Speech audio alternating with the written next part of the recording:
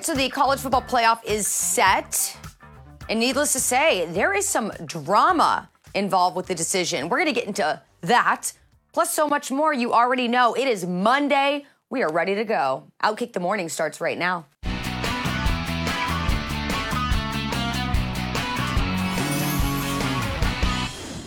Hello, everybody. Happy Monday. Welcome on into it. It's Outkick the Morning. I'm Charlie Arnold. Hope all of you had a spectacular weekend.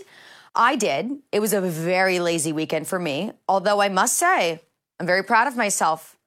I made it to work out both days this weekend. Now, I will admit, they weren't my best workouts. I was exhausted, so I kind of mailed it in. But hey, I still made it, and that counts for something, right? I hope all of you are also on the same page. Of course, later this week, we'll check in with Dan Dockich to see if he has also done his part to start working out again. Hopefully, we're all on board with this because the holidays are coming.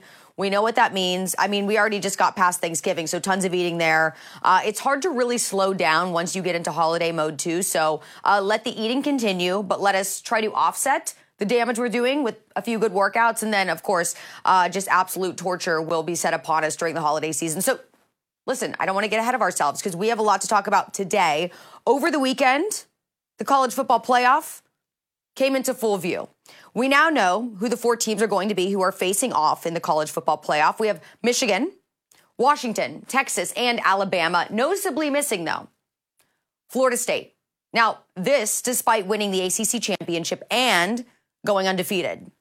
For the past 9 years, the selection committee has been consistent. Undefeated Power 5 conference teams have made the cut. But this year, well, it must be said that it was unprecedented.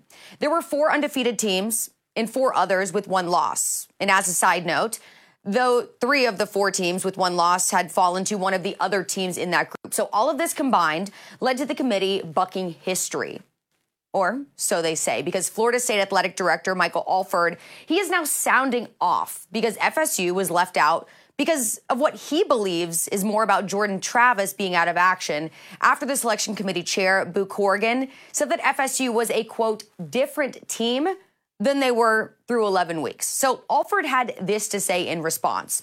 Quote, the 2023 Florida State Seminoles are the epitome of a total team.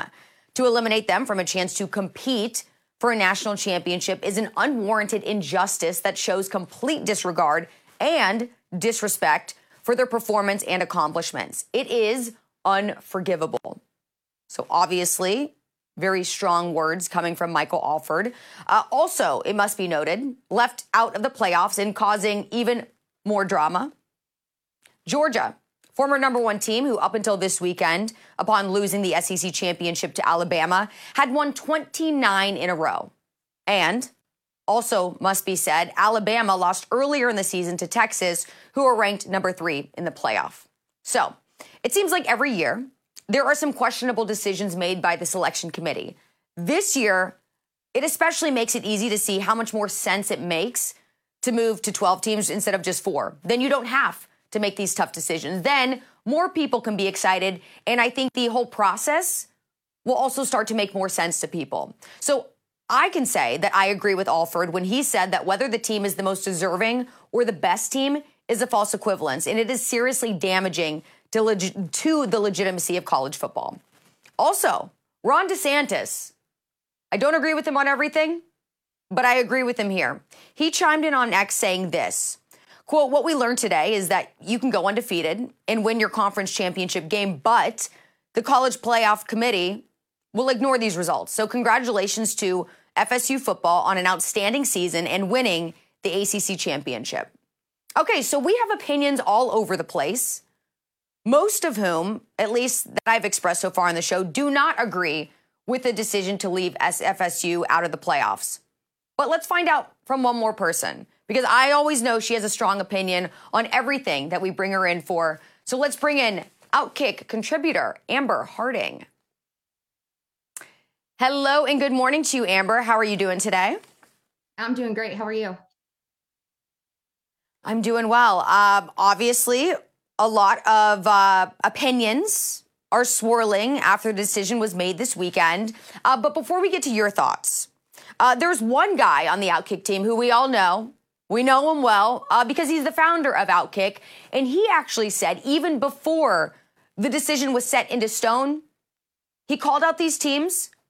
So according to that, they got it right. Let's listen to this. Most reliable would be Alabama, Georgia, Michigan and Ohio State. 2 SEC teams, 2 Big Ten teams. If we were just drafting the most talented, the best teams, Michigan, Ohio State, Georgia, and Alabama would be your Final 4. I think Georgia, frankly, is getting screwed by going all the way from number 1. You lose by 3 points to a very talented Alabama team, and you haven't lost in basically 3 years. You're the 2-time defending national champion, and you go from the overall number 1 seed to knocked completely out of the playoff. I don't think that's fair. But when you balance out most deserving and best, which is ultimately what the committee does, again, they don't just say we're going to take the 4 best. Because if they did, in some order, it would be Michigan, Ohio State, Georgia, and Alabama. Those are, I believe, the 4 best teams in college football based on how Vegas would assess them. They're not going to take all of those teams. In fact, they're only going to take 2 because they're balancing best and most deserving. The best team in college football might lose 2 games. That happens every now and then. Doesn't mean they wouldn't still be favored in the next game. So, again, I understand Florida State fans feeling like they're getting screwed. I think it's unfortunate that we ended up in this situation for the 5 justifiable teams in the final year of a 4-team playoff. I think that we should just go ahead and say, let's do a 12-team playoff a year early. And this is probably going to be the last year that we have nasty fights, because if your team is actually the 13th best, I think it gets harder. All right, so Clay said a lot there. And the fact that he said it even before the decision was set just shows that he's got the right mindset. He seems to have some insight into how the selection committee thinks. Amber, first and foremost, your thoughts on the 4 teams that are in. Yeah, FSU got hosed. So I'm with you. I'm with Governor DeSantis on this. And, when I was tweeting about it yesterday, I got responses from so many people telling me it's so much harder to compete in the SEC than it is in the ACC. And y'all, I know. I'm a Tennessee fan. We have to play Georgia, Florida, and Alabama every year. It sucks, and I hate it, and it's not fair. But that's the hand we're dealt, right? So Florida State played the hand they were dealt, and they won every single game. So maybe their strength of schedule wasn't as hard as Alabama's. They did lose their starting quarterback, but they took care of the things that were within their control. And it's not really fair to punish them for things that are outside of their control, like which conference they're in and injuries that obviously no one wants to see. Yeah, and I think that brings up the point of how the selection committee weighs the teams that are in, most deserving versus best. And the two really, Clay spelled it out. The athletic director at FSU also was complaining about it. It really just doesn't make sense. They are not the same thing. What needs to give here? I guess it doesn't matter at this point because next year, this is a non-issue, right? You go to 12 teams. You're not going to have to make some of these really difficult decisions. But just looking at it now and how the decision is made, what do you think about it? Most deserving versus best? Because when I think about it, it's quite obvious. Yeah, it's not the same thing in the least. Yeah, and I completely get what Clay is saying, and he might be right, absolutely. Alabama might have a better shot against Michigan, but who are we to decide that? Who is the selection committee to decide that? Mike Norvell said it best. He said a small group of people decided they know better than the results of the game. And that's really what it is we're trying to decide the outcome or how the games are going to go in the playoffs before they even happen. And if all things were even, if Florida State had 1 loss, Alabama had 1 loss, then I understand it's completely a judgment call. But to leave out the undefeated champion of a Power 5 conference, I just don't think that's fair. And obviously next year, 12-team playoff, it's going to be different. But if this were to continue, if this same format were to continue, what does that do for recruiting as well? If I'm a 5-star recruit and I have a choice between an SEC school and an ACC school, I don't want to go to the ACC school where even if I'm undefeated, I still can't win a national championship. So I think it continues that cycle too, where teams like Alabama and Georgia and these SEC teams are going to continue to get that preferential treatment. Yeah, that's actually a really good point. I didn't think about it from that perspective. It does make total sense. And it is a shame to those on those teams who have put in so much effort and their effort paid off, and yet they're still not rewarded for it. I also saw a tweet from Will Kane over the weekend. He's also on the same side that all of us are on, just saying, count me among those who thinks it was wrong to leave out Florida State. Games on the fields have to matter. It can't be based on reputation. It can't be a beauty contest. So I think a lot of people feel this way. All I have to say is thank goodness next year it goes to 12 teams. So there'll be a lot of different outcome, at least as far as people's emotions are concerned. And I think it's only going to do a lot more good for the sport, like you just mentioned, hopefully helping people in many different ways throughout the process. Something else I want to talk to you about is the 9-year-old Chiefs fan who last week we saw all over the place. He went to the game, wanted to show his allegiance to the Chiefs, painted his face half black, half red. But of course, the first photo we saw of him was only from one side. So there was the instant outrage from Karen J. Phillips. We're still going to call him Karen just because I think it makes the story all that much better, who proclaimed that this kid was in blackface and he was a racist at 9 years old. And it was all just absolutely ridiculous. Well, now, here we are a week later. We have the family who has already said it's too late for an apology, but now they're coming out. They're threatening to sue Deadspin, which I said all along, they should sue. This shouldn't even be a question, because I found out also, that a lot of people said, oh, well, Deadspin is close to being broke. What kind of money are they going to get out of it? Well, the venture capital firm that owns Deadspin is not broke. So I think this would be the easiest way to get some money to clear their name and just get a little bit of, vengeance on the fact that this shouldn't have happened in the first place. But they are threatening to sue. They also just want a complete retraction from Deadspin. In the wake of all of this, which, why not, right? What do you think about all this? What do you think about the fact that they're only threatening to sue right now? I just can't imagine they don't want to just take it a step further, because I think it's an easy win for them. Absolutely. If I were that kid's parents, and I said this when it happened, I would have been on the phone with a lawyer day one, because it's absolutely insane to go after a child like that. And if there were a playoff for media race baiters, Karen Phillips is the number 1 seed. No one's going to fight about it. He gets it because he doesn't this isn't the first time he's done this. Every week he's got a new target for somebody that he wants to call a racist who did nothing wrong. He called Ryan Tannehill a racist a couple of weeks ago for nothing that Ryan actually said. It was just that Karen decided that he was a racist, so he must be. But it's about time someone holds them accountable for this, because these are not accusations you can just throw around lightly. So I'm really glad that the parents are stepping up and doing this. And it's the lack of editorial oversight at Deadspin that really kills me, because if I were to go to my editors at Outkick and say, hey, I'm going to write a smear piece on a small child and I'm going to call him lots of terrible names, my editors would be like, no, you're not. We're not going to do that. So it's just amazing to me that this actually passed editors and got published, and they're doubling down. I mean, they're not apologizing for it. They're, if anything, they're standing behind it. Pass over the editor's desk with, permission for this to be published. They probably said, oh my gosh, this is great. More of this, please. I mean, this is probably something that they welcome over at Deadspin. If like you mentioned, even after the fact, it was revealed that the kid had the other half of his face painted red. And then he came back and said, oh, well, now this is even worse. And Deadspin was like, yes, go with it. We support you.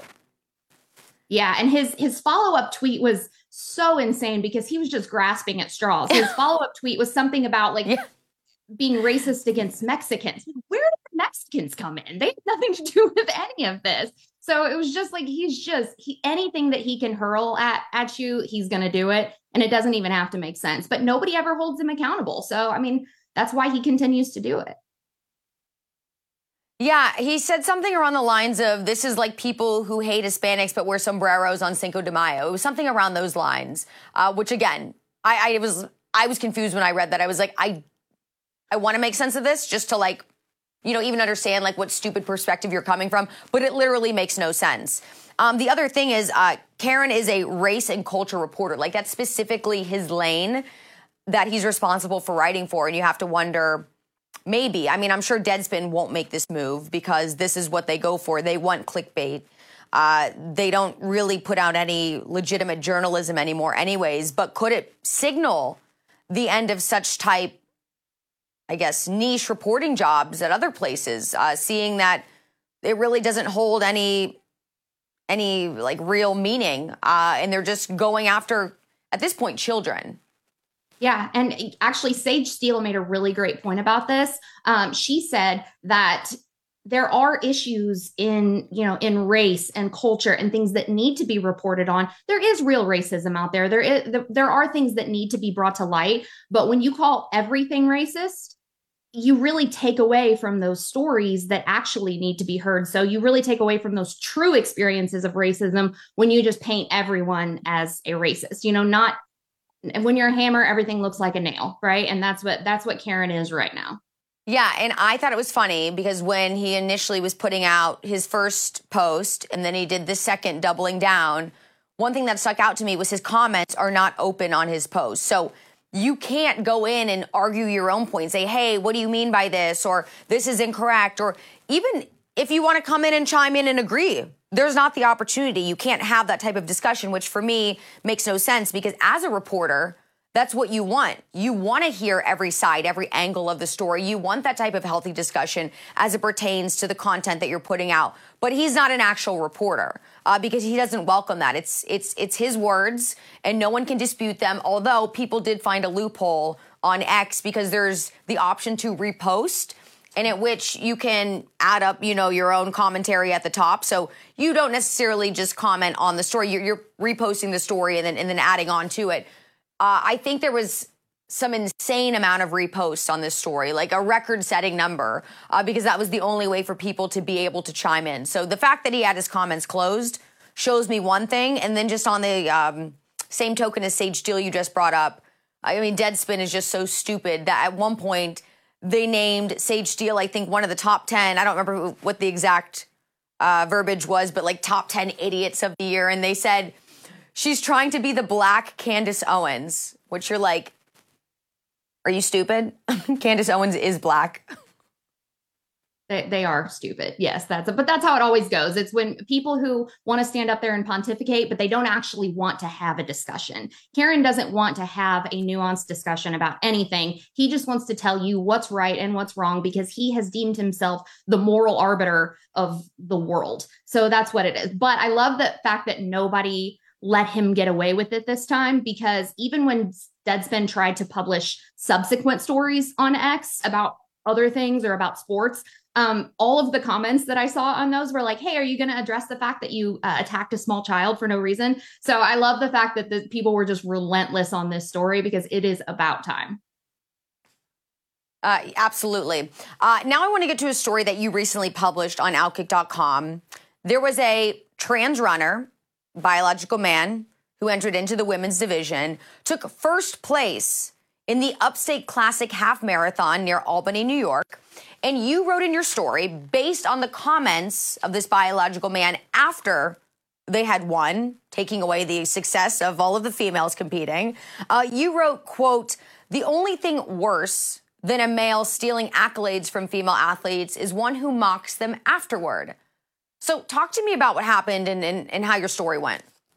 Yeah, so he won, this trans runner won first place at the Upstate Classic in the half marathon, and he beat the fastest female by 6 minutes. That's a significant gap. He beat her by 6 minutes. And then afterward, he said he was embarrassingly slow, very out of shape. He gave up after mile 5 because his tendon was acting up. So not only is this a slap in the face to the runners whose place he took at the top of the podium, but he also downplayed his performance by saying he was embarrassingly slow. So if you're saying you're embarrassingly slow and you won, what does that say? What are you trying to say about all of the females who finished more than 6 minutes behind you? It's incredibly insulting.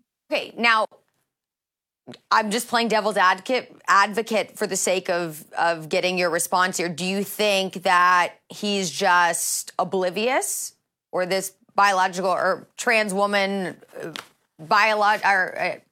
excuse me. Sorry. Sometimes the words trip you up because I'm trying to be politically correct, unfortunately, in talking about this story. This trans runner mentioned that they were incredibly slow. This was not even a good race of theirs.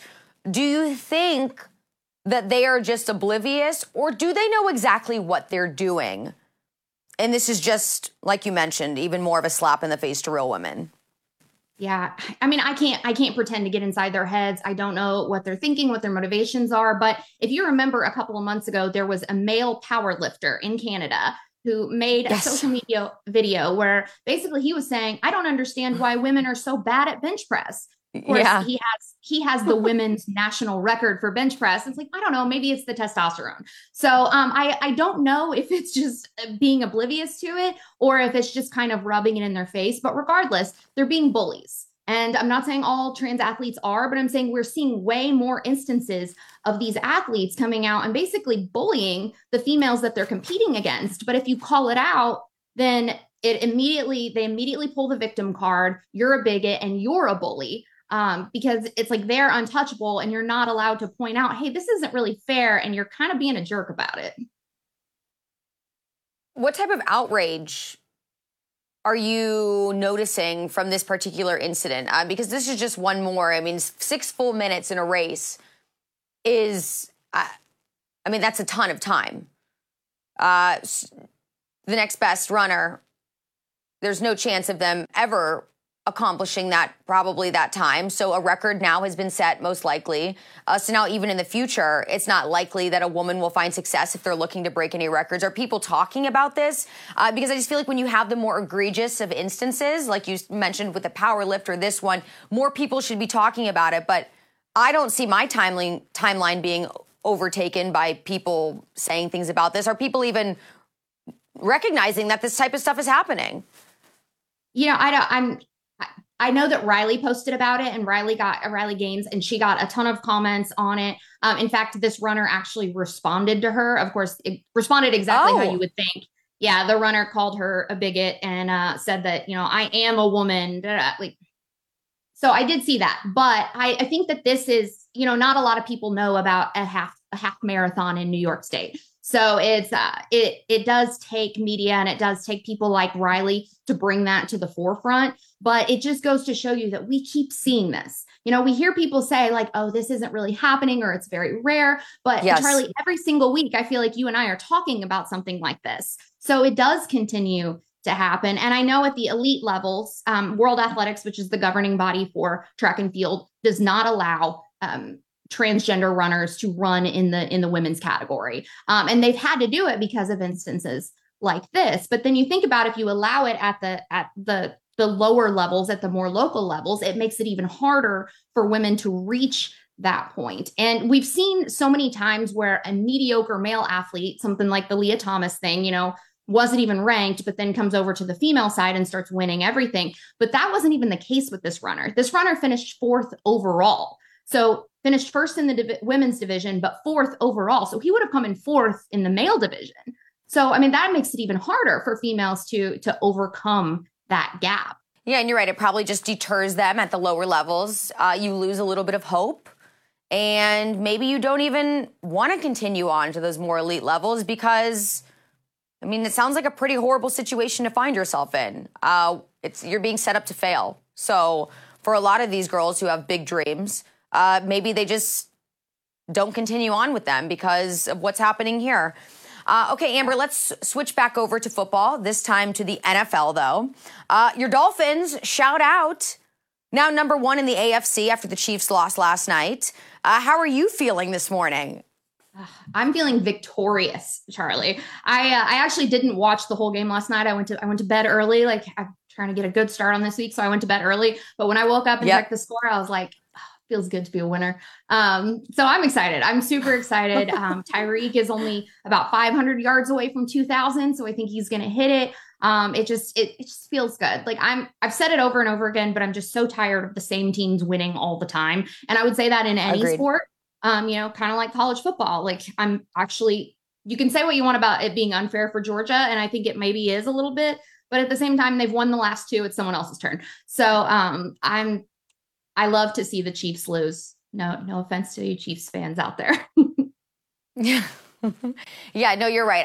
I'm on the same page with you about seeing new teams get to the top. Another team that I would point at is the Texans, right? They've just really started surprising people. I mean, CJ Stroud is so outstanding. It is fun to see new teams making a splash.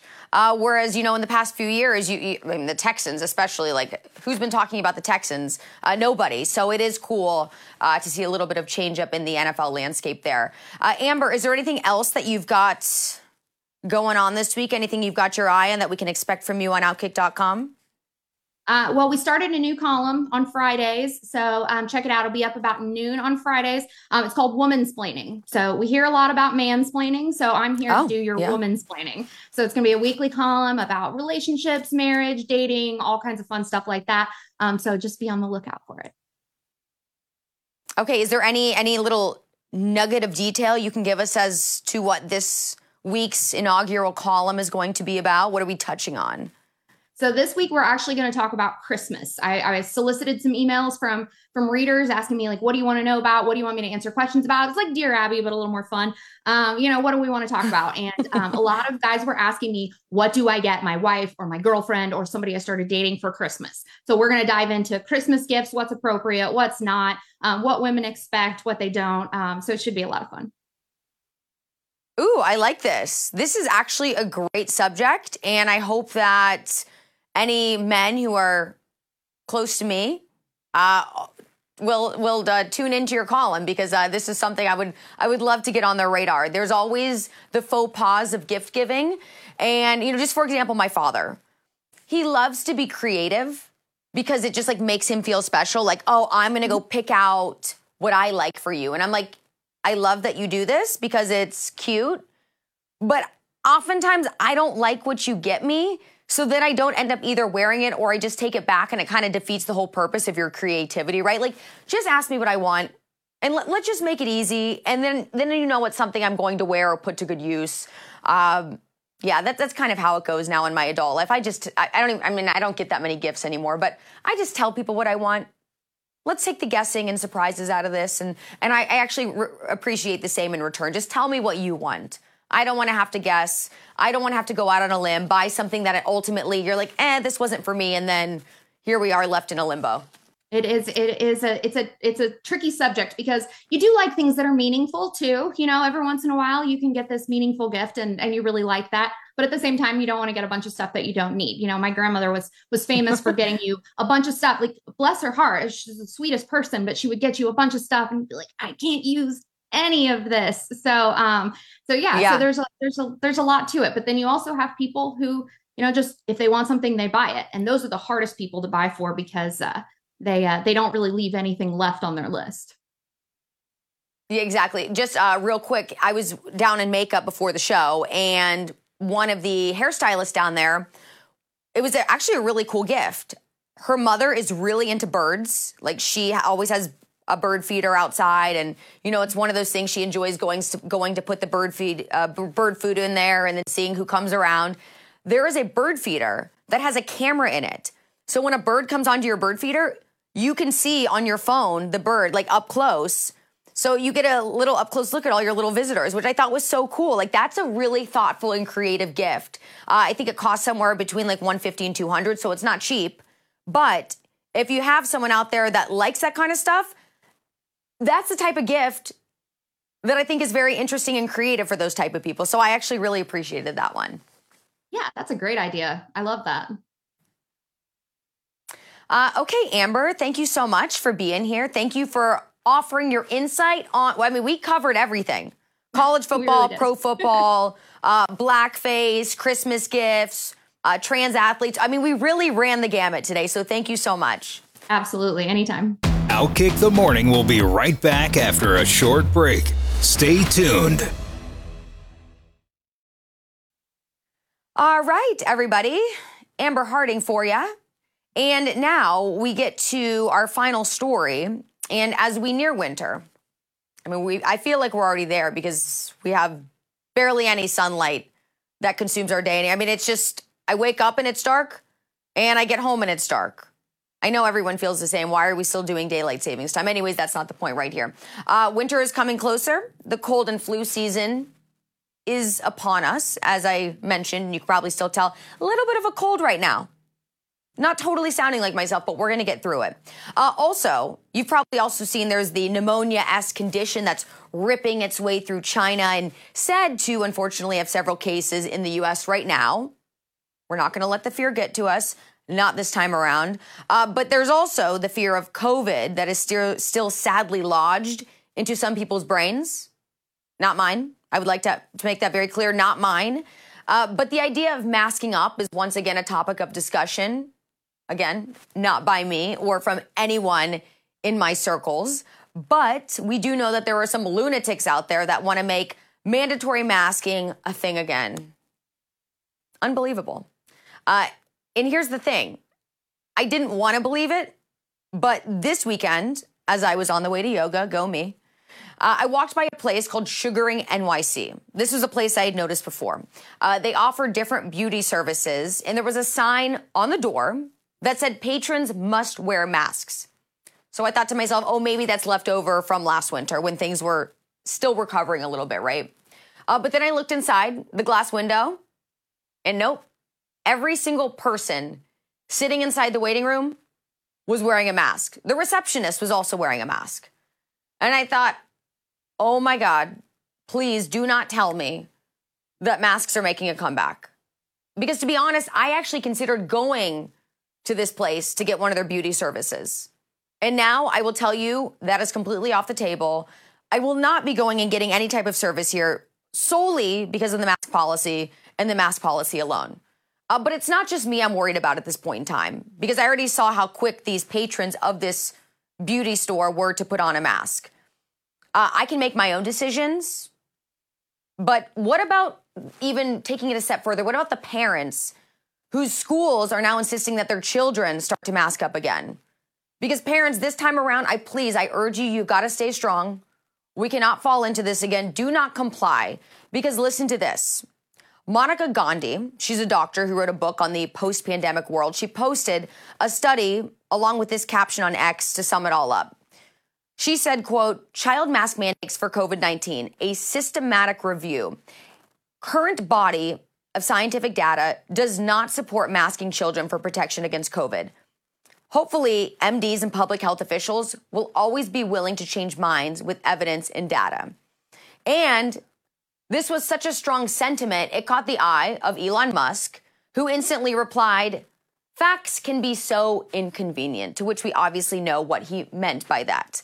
And to which I say, yes, they can, Elon, because 16 studies conducted by Archives of Diseases in Childhood found that, quote, no effect of mask wearing on infection or transmission, while 6 studies reported a protective association had critical or serious risk of bias. Okay, so now that we have from evidence that prove masks don't prevent children or healthy adults, I'm assuming, from getting COVID, what exactly is the point of going down this road of insanity again, besides for bringing pure joy to liberals who want to ruin the lives of well-adjusted children and their families? Because also, let me remind you that one leftist elite who cashed out big during COVID, you might know his name, Dr. Anthony Fauci, he admitted back in September to the New York Times that the efficacy of masks is minimal. He said this, quote, from a broad public health standpoint, at the population level, masks work at the margins. Maybe 10%. Do you hear all that? Do you hear that? 10%, maybe. That's at best. So all this being said, to me, there is really no point in enforcing masks anymore. I know I'm far from the only one who has mask fatigue. We have all already suffered far more than enough. And don't forget, before COVID, the cold and flu season did exist. And guess what? We were all fine. We weren't wearing masks and everyone was fine. We survived. We thrived. It was all good. So unless you have a valid reason to wear a mask, And really the only valid reasons I see, there's probably three. One, if you do have an extreme health condition, fine. If there's something extreme and you're not just a hypochondriac, fine. Wear a mask if you will. If you have a very old family member, fine. I don't want to discourage everyone from wearing masks if it's absolutely medically necessary in those cases. But the only other two reasons that I can see for normal people to wear masks, if you're A, unattractive and you want to hide half of your face, which probably will end up making you more attractive, or you're hiding your identity because you're attending a anti-Semitic rally. Okay, that's another reason that would make sense. Otherwise, please just say no. And if your immune system, if you want to keep your immune system boosted, I have a couple ways that will be more helpful than wearing masks.